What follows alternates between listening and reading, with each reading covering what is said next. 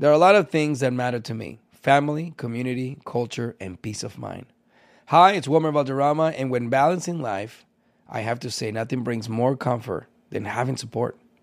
And when it comes to ensuring those things that matter to you the most, State Farm offers the support with an agent available in person or on the phone to discuss your coverage options. Support when you need it, however you choose. That's State Farm's way. Like a good neighbor, State Farm is there. Thank you for traveling with Amex Platinum. To your right, you'll see oceanside relaxation at a fine hotel and resort property. When booked through Amex Travel, you can enjoy complimentary breakfast for 2 and 4 p.m. late checkout. That's the powerful backing of American Express. Terms apply. Learn more at americanexpress.com/withAmex. I'm Katya Adler, host of The Global Story. Over the last 25 years, I've covered conflicts in the Middle East, political and economic crises in Europe, drug cartels in Mexico. Now I'm covering the stories behind the news all over the world in conversation with those who break it. Join me Monday to Friday to find out what's happening, why, and what it all means. Follow The Global Story from the BBC wherever you listen to podcasts.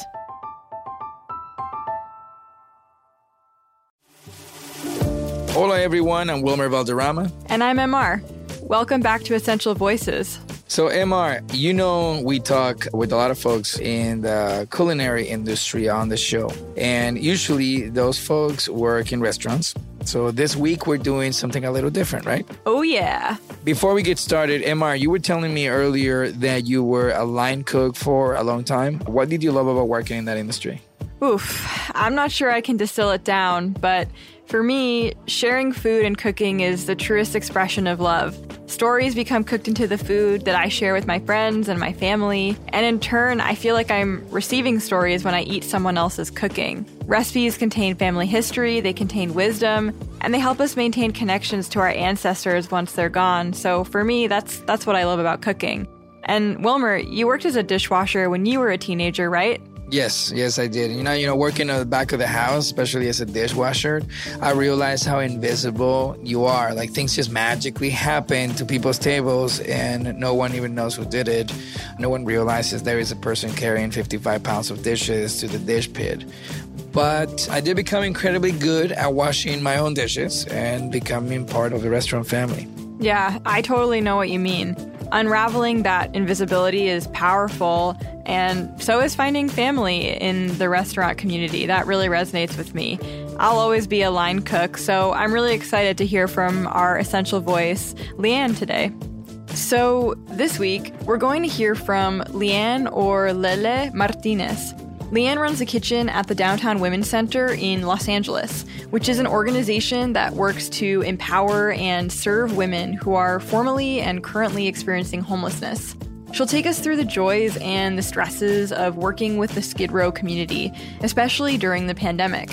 After we speak with Leanne, we'll have a roundtable conversation with Amy Turk, who's the CEO of the Downtown Women's Center where Leanne works, along with LA restaurateurs John Shook and Vinny Dotolo behind Animal and Son of a Gun, to discuss serving the needs of folks who are experiencing homelessness in Los Angeles. Amy has been in the field for 20 years now, and John and Vinny worked throughout the pandemic to provide food to various nonprofits around Southern California. I can't wait to share Leanne's incredible story with you. So let's do it. Leanne's story starts right now. Just a heads up to listeners, you may hear some sound quality issues from Lele's audio. Tell us a little bit about who you are and what's important to you. My name is Leanne Martinez.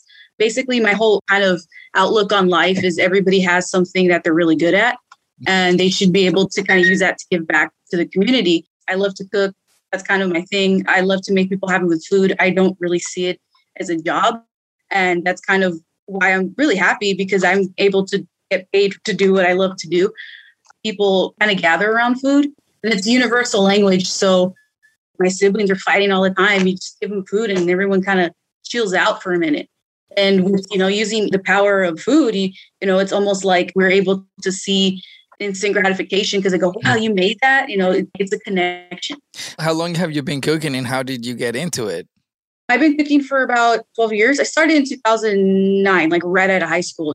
I needed a job. I moved out. I'm like, I need to do something with my life and I don't have any skills yet. So I worked as a dishwasher at a small little cafe. I was a dishwasher too, by the way. Yeah. It's just like everyone kind of bonds with that. Like, you're a dishwasher? Yeah, I was a dishwasher. So yeah, I kind of started off in that way. And I was very lucky to have a really good mentor who kind of took me under their wing. And I've learned a lot. I've possibly done every stupid thing you can do in a kitchen. I've probably done it. So that way I can teach others not to do it. So can you describe a day in your shoes? Definitely. We're basically smack dab right in the middle of Skid Row, California. And it's very interesting because you can roll into work, roll into the parking lot, and you're instantly with the population you're feeding or the people that you're going to be serving that day. We're feeding primarily women because our mission is focused on ending women's homelessness in LA because it is a huge, huge issue. My job is to pretty much make sure that our team is able to put out 1,000 meals before 9 a.m. 1,000 meals before 9 a.m. Yeah, 9 in the morning every single day. Wow. And so then after 9 a.m., you pass out successfully 1,000. And then after that, what's the next phase of that? Basically, we're just prepping up for the next day. So everything we do is in-house. So we're really just trying to produce product that you would get anywhere else. Is there something that you love about your work that, perhaps some of us wouldn't even think about? Yeah. The women that we're serving, we were able to have the participants actually in our center. Our kitchen's open. So it's kind of like they can run up and ask us what's going on. And, at some point you're kind of sitting there chopping lettuce and listening to them talk. And this was an opportunity for them to kind of use the kitchen as an outlet to kind of forget about anything that's going on. Like, hey, you want to help me prep some tomatoes for our salad? Yeah. Do you want to help me serve? Of course. And that's kind of something that I really miss. Sometimes those conversations that you're having with somebody for you is just a conversation, but to be able to be more of a listener, it really, really makes a difference. And you're meeting people in their lives at certain places where you don't have no idea what's going on. So for them to be like, oh, I had a bad day. This happened to me. And then, you have the conversation. They eat lunch. They're like, you know what? I really appreciate it. Thank you. And you're giving them something to look forward to, right? That's the other incredible thing that you're doing is that you're giving them an opportunity to look forward to waking up the next day. I've always said, if you woke up this morning, you're already winning. So how much more winning do you want to do today now that you've had your first win? And them sharing that moment with you could be the small reason and why they keep going. And I think there's something incredible about that it goes beyond the food. And having that community, which you had it before the pandemic, which leads me to the next sobering conversation, right? Which is then you learn that there's a pandemic. Where were you when you heard about the pandemic? And what were those conversations with your friends, with your coworkers? What did that sound like? I'd love to hear a little bit about that. Realistically, I remember the day. It was March 19, 2020. You get a call at 3 a.m. and it says, hey, center's closed. We're shut down. Figure it out. You got to go to work and figure it out. And I'm just like, cool. So, from then on, it became a huge logistical scramble. So at the time, we're like, you know what? We got to do these 14, 15-hour days. We got to figure it out. We're going to do it together. And what we can't get accomplished now, we're going to figure it out as we go. And that's kind of how it went. It was rough. I'm on the younger side. I work in Skid Row. I'm around so many things. I live in downtown. I literally did not see my family for about 8-9 months. It was rough. It was really rough. I was speaking to my coworkers. We were all really like, whoa, this is happening. We come into work at 3:30 in the morning and be like, so this is what's going on. And we got to adapt to it. It was just like, whew. And at that point, in terms of leadership, like we were all driving that boat together. Oh, hands on deck, yeah. Yeah, if one of us cracked, we were done. Failure wasn't an option at that point. So it was definitely, we kept going. And in terms of the participants that we were serving in the center, it was a huge hit to them because they come in one day and then they learn the next day that we're not even open. And how are we going to get meals out? How are they going to get services? What does it feel like when people start using the term essential for you? It's very interesting because I feel like I've kind of always, in terms of when I went down to work where I work now, I feel like I've kind of always been essential, but I've never really boasted about it because in my eyes, like what I do, it humbles me a lot. But I say it's always been something essential because we are in Skid Row. What we do has always been essential because there's people who need food. They're always going to need food. And there always isn't an outlet where someone can get it, something that nourishes them physically. and, to keep them going. So in my mind, I've always been an essential employee. My hope is that with these conversations that we continue to remind everyone that this is not a trend, that the word essential and the people that embody it and have embodied it forever, that we should never let anyone forget the many people that have shown up like you to really change life for so many people. And even when you think about Skid Row, I mean, people probably assume it's only homeless people and, and all of that stuff. Can you talk a little bit about, the other aspect of it? Because the stigmatizing of the actual subject, I think, is super important. It's a community. There's always all these different opinions, but what I find is it's always generalized into one big group. There are people struggling. There's people going through many, many different things. Everybody has an individual story. And I think sometimes, you got to go down there and listen. People say, oh, it's dangerous to go down there, or, not understanding or maybe, taking the time to research what's going on down there. And I think there is the bad, but I want to say 10 times more good. It's just one big community. There's so many resources down there, and you just got to go down there and get them. I think about when you do jobs like this, you oftentimes carry the weight, right? I mean, you carry the weight of all the stories, and, how do you find the balance for yourself? In the beginning, when I first worked down there, it was a lot. Mentally, I became very overwhelmed. What I find is that the company that I work for, and generally the people I work with, we all find that we're definitely all pretty empathetic, and we generally take on the emotion of it all. For me personally, it was a lot of realizing that I'm very fortunate to know a lot of these individuals that we're helping, and I've seen them be successful, and I've seen them get into housing. Sometimes I'll see them walking down the street. It's just remembering that what you do and everything that comes with the job, there's always a positive outcome to it. I see how your work has, a long-lasting effect on the community. And do you have a message for future essential workers, that specifically may want to be working in your field or just in general? I think the biggest thing is, let's say, for instance, you come down to Skid Row and you want to be an essential worker, and it can not just be food, but anything, case management or helping anybody. It's just, there's going to be a time where you feel like, am I really making a difference with what I'm doing? And to just realize that there's going to be an instance in your work where you see something and you see somebody, or you see somebody get housed, or you see somebody get food. And just to know that you're a part of that, it just changes your dynamic, and it just wants to push you further. Right. That's awesome. Lily, thank you so much for this conversation. Thank you so much for the opportunity. I really appreciate it. I still can't get over that number. 1,000 meals before 9 a.m. Think of how little we get done before 9 a.m. in comparison. Yeah, I know. I normally do 1,000 crunches before 9 a.m. I'm just kidding. I just do 500. But seriously, though, Leanne is an impressive person, and she creates joy in such a hard role. We wanted to dig a little deeper and learn more about how community organizations and restaurants stepped up during the pandemic to ensure folks experiencing homelessness were still getting hot meals. So when we get back from the break, Amy Turk and John and Vinny. I often get asked why I'm such a big fan of wrestling, and it's all thanks to my grandma. Growing up, we would watch matches together, and that bond turned me into a lifelong fan. Hi, I'm Freddie Prinze Jr., and on my podcast, Wrestling with Freddie, we know how important it is to have the right teammate, because things can get pretty tricky quick.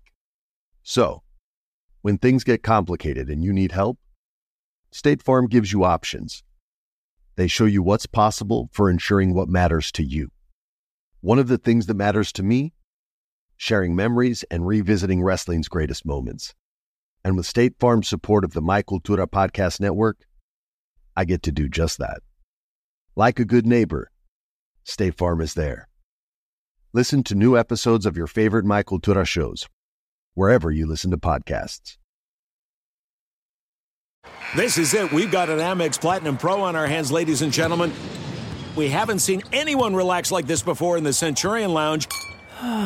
Is he connecting to complimentary Wi-Fi? Oh, my! Look at that! He is!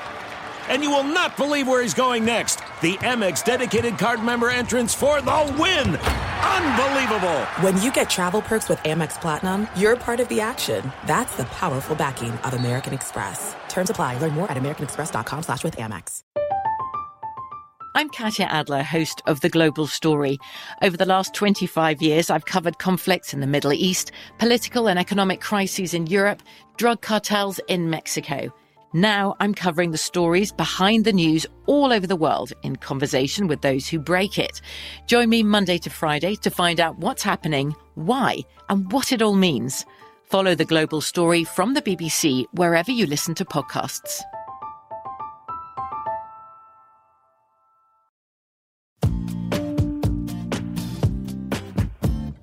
We're here today speaking with Amy Turk, the CEO of the Downtown Women's Center, and Los Angeles restaurateurs behind Animal and Son of a Gun, John Shook and Vinny DiTolo.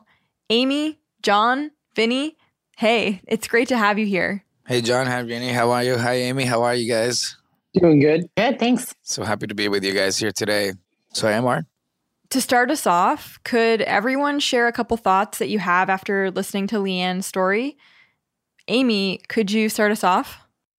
I have the pleasure of working with Leanne, and I just love how she takes such a great skill of hers and builds community out of it, both for the women that are served at Downtown Women's Center, for her staff that she supports, and for the many volunteers that support our work as well. Vinny?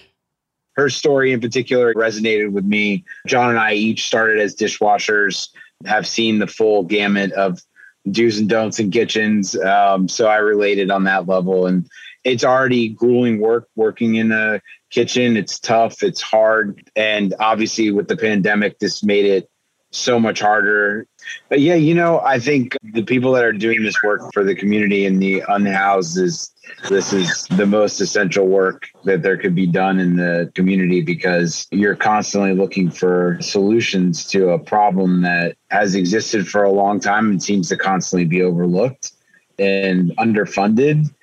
I didn't grow up in a place where I was faced with this sort of situation at hand. So, moving to Los Angeles, and I've been here 19 years with John and have seen it grow and know that there's so many more people just on that edge, where they're almost in this situation where it's somebody that might just not be able to make ends meet. But knowing that there's so many people faced with this situation in life is obviously truly heartbreaking, and something that, like I said, you always want to do more for it. John, anything you'd like to add?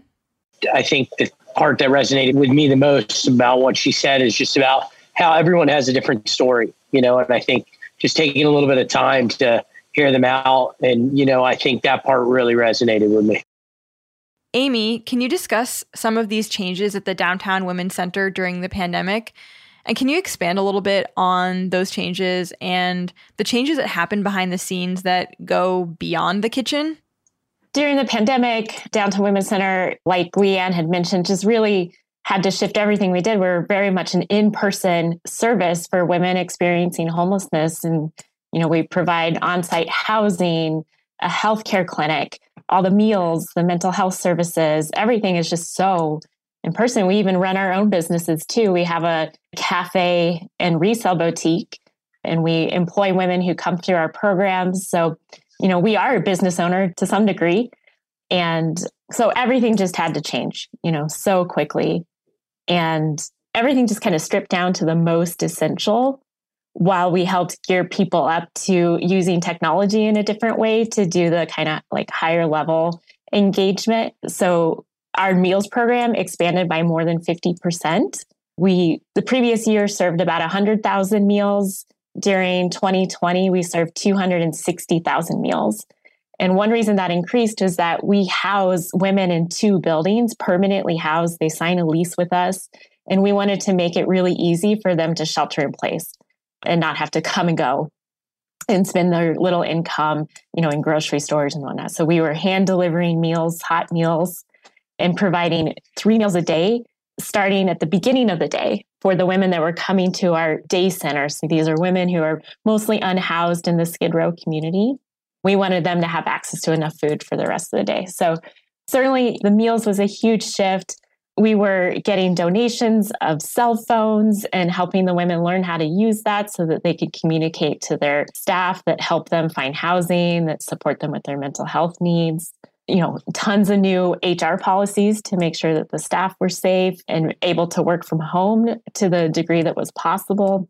Our resale boutique just relaunched, so we now have shoppers back inside being outfitted by our fantastic staff that are good stylists. Thankfully, our online sales have done fantastic through this time. The women that come through our programs are employed to make handmade items like candles and soaps. And those products did really well when we had more time to really focus on the online business. And we look forward in the next few weeks as we're bringing back more volunteers and people who come to our buildings to reopen our cafe as well, which as a coffee addict, that is something I certainly have missed through this time. Yeah, thank you for sharing that, Amy. So Leanne spoke to us about the folks that you serve on Skid Row and creating relationships with these folks who are experiencing homelessness. Can you tell us what you wish people knew about the residents of Skid Row? And as a follow-up to that, how would we reframe the conversation about caring for folks who live in our community and are experiencing homelessness? What I've really appreciated about this conversation is already understanding the humanity. I mean, these are people's moms, brothers, kids, grandparents. These are people with tremendous stories, just like anyone else. And seeing anyone who's experiencing homelessness through the lens of what we use as a practice called trauma-informed care, which is kind of a lens of understanding when you see someone, try not to see like what's wrong with that person, but understand that something has happened to this person. And something, quite frankly, very traumatic. And of course, any night without a house, without your basic needs adds to that trauma, which then leads to a lot of complexity as people seek to get out of those situations. So, if you've been to the Skid Row community, unfortunately, there's about, on any given night, probably about 4,000 people experiencing homelessness, right in front of you and in just 50 square city blocks. And because Skid Row was intentionally designed as the place to send people who were experiencing homelessness or had some struggles, it became the place where many social services exist today, which that's not a bad thing, but it really was an intentional policy to try to contain our poorest and our unhoused individuals into one area. So the need is just so obvious when you are in that community. But what I think people don't always feel and see is how much of a community it really is. I mean, I've seen people literally give the shirt off their back to someone who didn't have that, or, sharing food, sharing advice. At Downtown Women's Center, we don't have to do all that much outreach, really, because a lot of community members, including the unhoused, refer women directly to us. I feel protected when I'm in that community. People kind of know, like, hey, she's here to do good. There's more beautiful aspects, but there's a lot of predatory behavior too. A lot of people bring in and kind of prey on the vulnerabilities of people. Of course, women are more susceptible to gender-based violence. In my view, the people that are experiencing homelessness are more likely to be victims of crime than to perpetuate crime. So, it's both. I think Leanne kind of mentioned there's kind of a tension between both the beauty and the obvious hardship in that community. That tension you're bringing up is really powerful and poignant. Thank you for sharing that. And given that all three of you, what you do professionally, John and Vinny and Amy, you're all in the caring profession, albeit in different ways, because food is care and providing access to resources is care and providing jobs for people is care. So could all three of you speak about how you took care of not just the folks that you serve, but your employees and yourselves throughout the pandemic? Let's start with you, Vinny.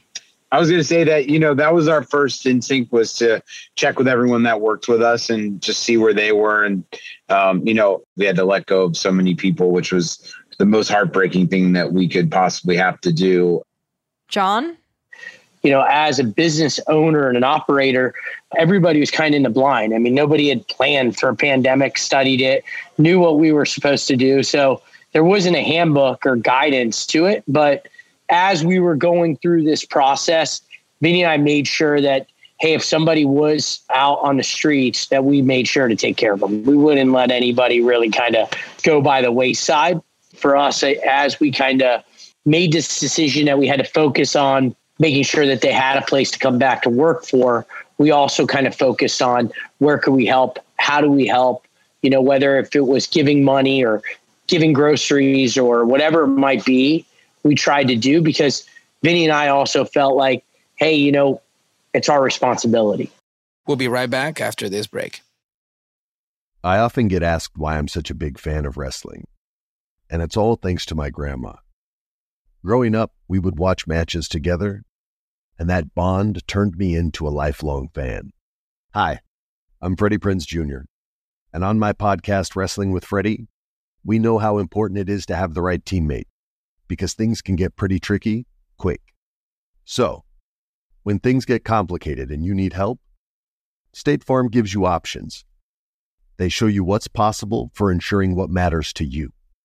One of the things that matters to me, sharing memories and revisiting wrestling's greatest moments. And with State Farm's support of the My Cultura Podcast Network, I get to do just that. Like a good neighbor, State Farm is there. Listen to new episodes of your favorite My Cultura shows, wherever you listen to podcasts. This is it. We've got an Amex Platinum Pro on our hands, ladies and gentlemen. We haven't seen anyone relax like this before in the Centurion Lounge. Is he connecting to complimentary Wi-Fi? Oh, my! Look at that! He is! And you will not believe where he's going next. The Amex dedicated card member entrance for the win! Unbelievable! When you get travel perks with Amex Platinum, you're part of the action. That's the powerful backing of American Express. Terms apply. Learn more at americanexpress.com/withAmex. I'm Katya Adler, host of The Global Story. Over the last 25 years, I've covered conflicts in the Middle East, political and economic crises in Europe, drug cartels in Mexico. Now I'm covering the stories behind the news all over the world in conversation with those who break it. Join me Monday to Friday to find out what's happening, why, and what it all means. Follow The Global Story from the BBC wherever you listen to podcasts. Welcome back to Essential Voices. Can you describe a moment where you were especially proud, in this last year? John, why don't you go first? For me, there were so many moments, even in your industry. I mean, we worked a lot of work alongside with Motion Picture Television Academy, which, typically we were their caterer for Oscars and Emmys. And now it was like reversing. And like, what was, somebody who was a set designer or a stylist or something that worked in television or in a movie and had a family getting in a line to pick up a box of food that we prepared, because they didn't know when they were going to get their next check. And all these experiences being down in Skid Row, seeing that really in person and connecting with, the team at the mission and talking with them about, what their needs were, just basic things like, hey, can you got a line on plastic forks? We're totally all out. And we can't send the food out without forks. And it's calling 20 different people that we know until we can find somebody that's willing to give us enough plastic forks for a week for just Skid Row, and using those relationships or, we have corporate partnerships and just seeing how they stepped up, and, Delta Airlines, who we work very closely with, they called us there, we have this list of a ton of product that was going to go bad or was sitting in storage. How can we distribute it? And just connecting them, whether it was a blanket or a pillow from an airplane that would just be sitting in storage that they wanted to pump out into the world to help. Or, I think just the feeling of connecting dots. And what about you, Amy? What were some of your proudest moments from the past year? It's just so many flashbacks now that we're kind of living in a more safe environment, just going back to those moments of we had a donation of toilet paper from Westfield Malls. We were just oh my God, thank you so much. You've really made a world of difference. And all those people that handmade masks for us, them sitting in their homes out of desperation, wanting to do something to help. That was so helpful. And then we've been a part of a larger nationwide effort through FEMA reimbursed dollars to house people in hotels. And I've been really impressed with our sector, how quickly we came together. At its peak, we had 6,000 hotel rooms supported by, people who do work like Downtown Women's Center. And then now transitioning those through new federal and state dollars into permanent developments. There's been so much innovation and creativity out of this crisis. And that's what I hope continues, that an urgency to it. It's still not enough, obviously, as you're driving around and walking through Los Angeles, you see the depth of the need. And at the same time, I've never seen our sector work harder and faster to bring about really important solutions that are appreciated by the people that we serve. I'm glad that you said the word solution, because I was going to ask you what collective action the Downtown Women's Center is taking. We've heard a little bit about your Every Woman Housed action plan, but we'd love to know a little more about what that plan is. Since, Amy, you mentioned solutions, can you start us off? Just a few weeks ago, maybe some listeners have heard about the hearings that Judge Carter is presiding over, put out a mandate that every woman unhoused in the Skid Row community was to be offered housing. Yet in that mandate, there was no how to do that. And I was like, oh, that's what we do. We'll tell the community how to do that. So we put forward an Every Woman Housed plan that has been well received by our city council member, our board of supervisors. Thankfully, in the plan, of course, is how to get people to permanent housing resources. And that part of the plan has come forward. Our city council and the mayor of Los Angeles has supported an initiative that we're calling a housing justice program that will provide permanent housing for women who are currently unhoused in the Skid Row community. Where we're still working to come together is that we do need more interim shelter options while we're looking for those willing landlords. And that's what we really need too, is those willing landlords who will work with our staff, who provide the supports that someone needs once they've been rehoused. And thankfully, due to the CARES Act and a lot of recovery dollars right now, we do have funding to pay for people's rent while we're helping them get back into employment and get the care that they need. But what we really do need is the landlords. How about you, John? It's a tricky balance. All of it, I could just think about people that work in the restaurant industry that might be making, $18 to $20 an hour, working 40 hours a week, and what they could actually afford and where they can afford it. And I think you kind of have this double-edged sword, because you want developers to develop, but in order for them to develop, they need to invest money. And then that investment needs to be equated. And real estate cost in every major city pretty much in the United States has gone bonkers, and there's no real win on this, right?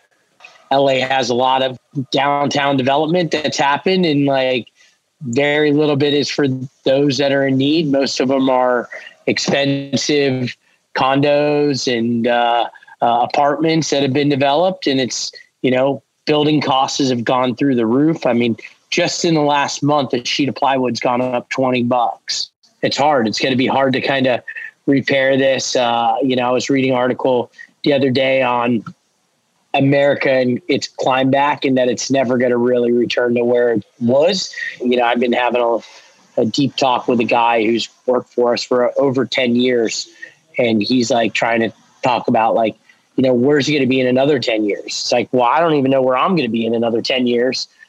At this point right now, maybe in 2019, I might have had a different thought, but right now it's hard to even give him the guidance. Vinny, anything to add?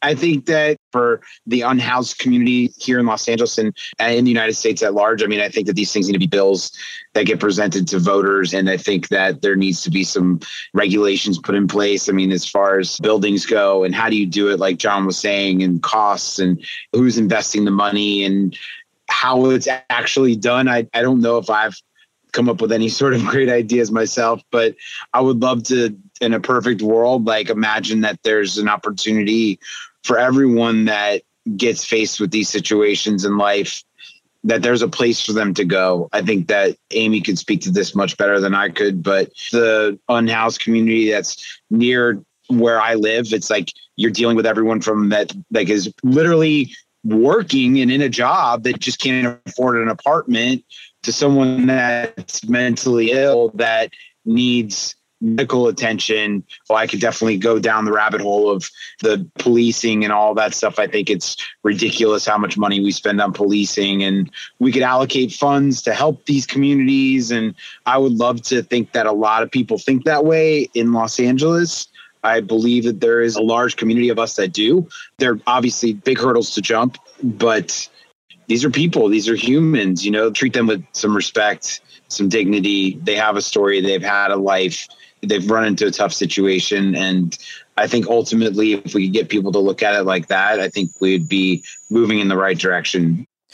No, I'm so grateful for every single one of you guys' perspectives. I mean, I think if one thing is loud and clear from these conversations, these discussions, and specifically for us, as we've been doing this show, and what I would say is that we don't have to wait for your local leaders or your national leaders to react. We've seen enough humanity and enough of us to wake up, to be able to reach out to one another and say, hey, we got to create a signal we can all share. We all got to get behind the message and the people, and I think that what you guys have done, an example is that, sometimes you have to roll up your sleeves and get it done, and you can't wait, and lobbying takes months, and calling you congressman is almost seasonal sometimes, and sometimes the networking of your community, of just talking to one another and leveraging each other's strengths. So I'm proud of every single one of you guys' efforts. And, Amy, honestly, it's nothing short of heroic what you and your team are able to do for women, and in general, just to put a dent on the big conversation that has to be, louder than it is, out there. But I'm just proud. I'm proud to have this conversation with you guys. And as you see, there's, for us, it's a conversation of, solutions, and a lot of this, like in the perfect world conversation, actually is the visualization of hopefully an intentional move. We got to move with intentions to try to find a solution for this. In moments of crisis, all we have is each other. And the work that Amy and the Downtown Women's Center are doing, along with the contributions from local restaurants like John and Vinny's Spots, it really demonstrates that even during a time when we were isolated by the pandemic, folks were still out fighting for their communities to survive. And it's stories like Leanne's that reminds us to find the unique ways that intersecting communities can help sustain one another. You're absolutely right, Wilmer. And this also makes me think back to our very first episode and first Essential Voice, Jenny, and her initiative Feed ER in Oakland. And so we're seeing how different sectors of various communities can leverage their skills to band together, providing for a common goal. And in both these cases, that goal is feeding their communities. Yeah, so proud of Leanne.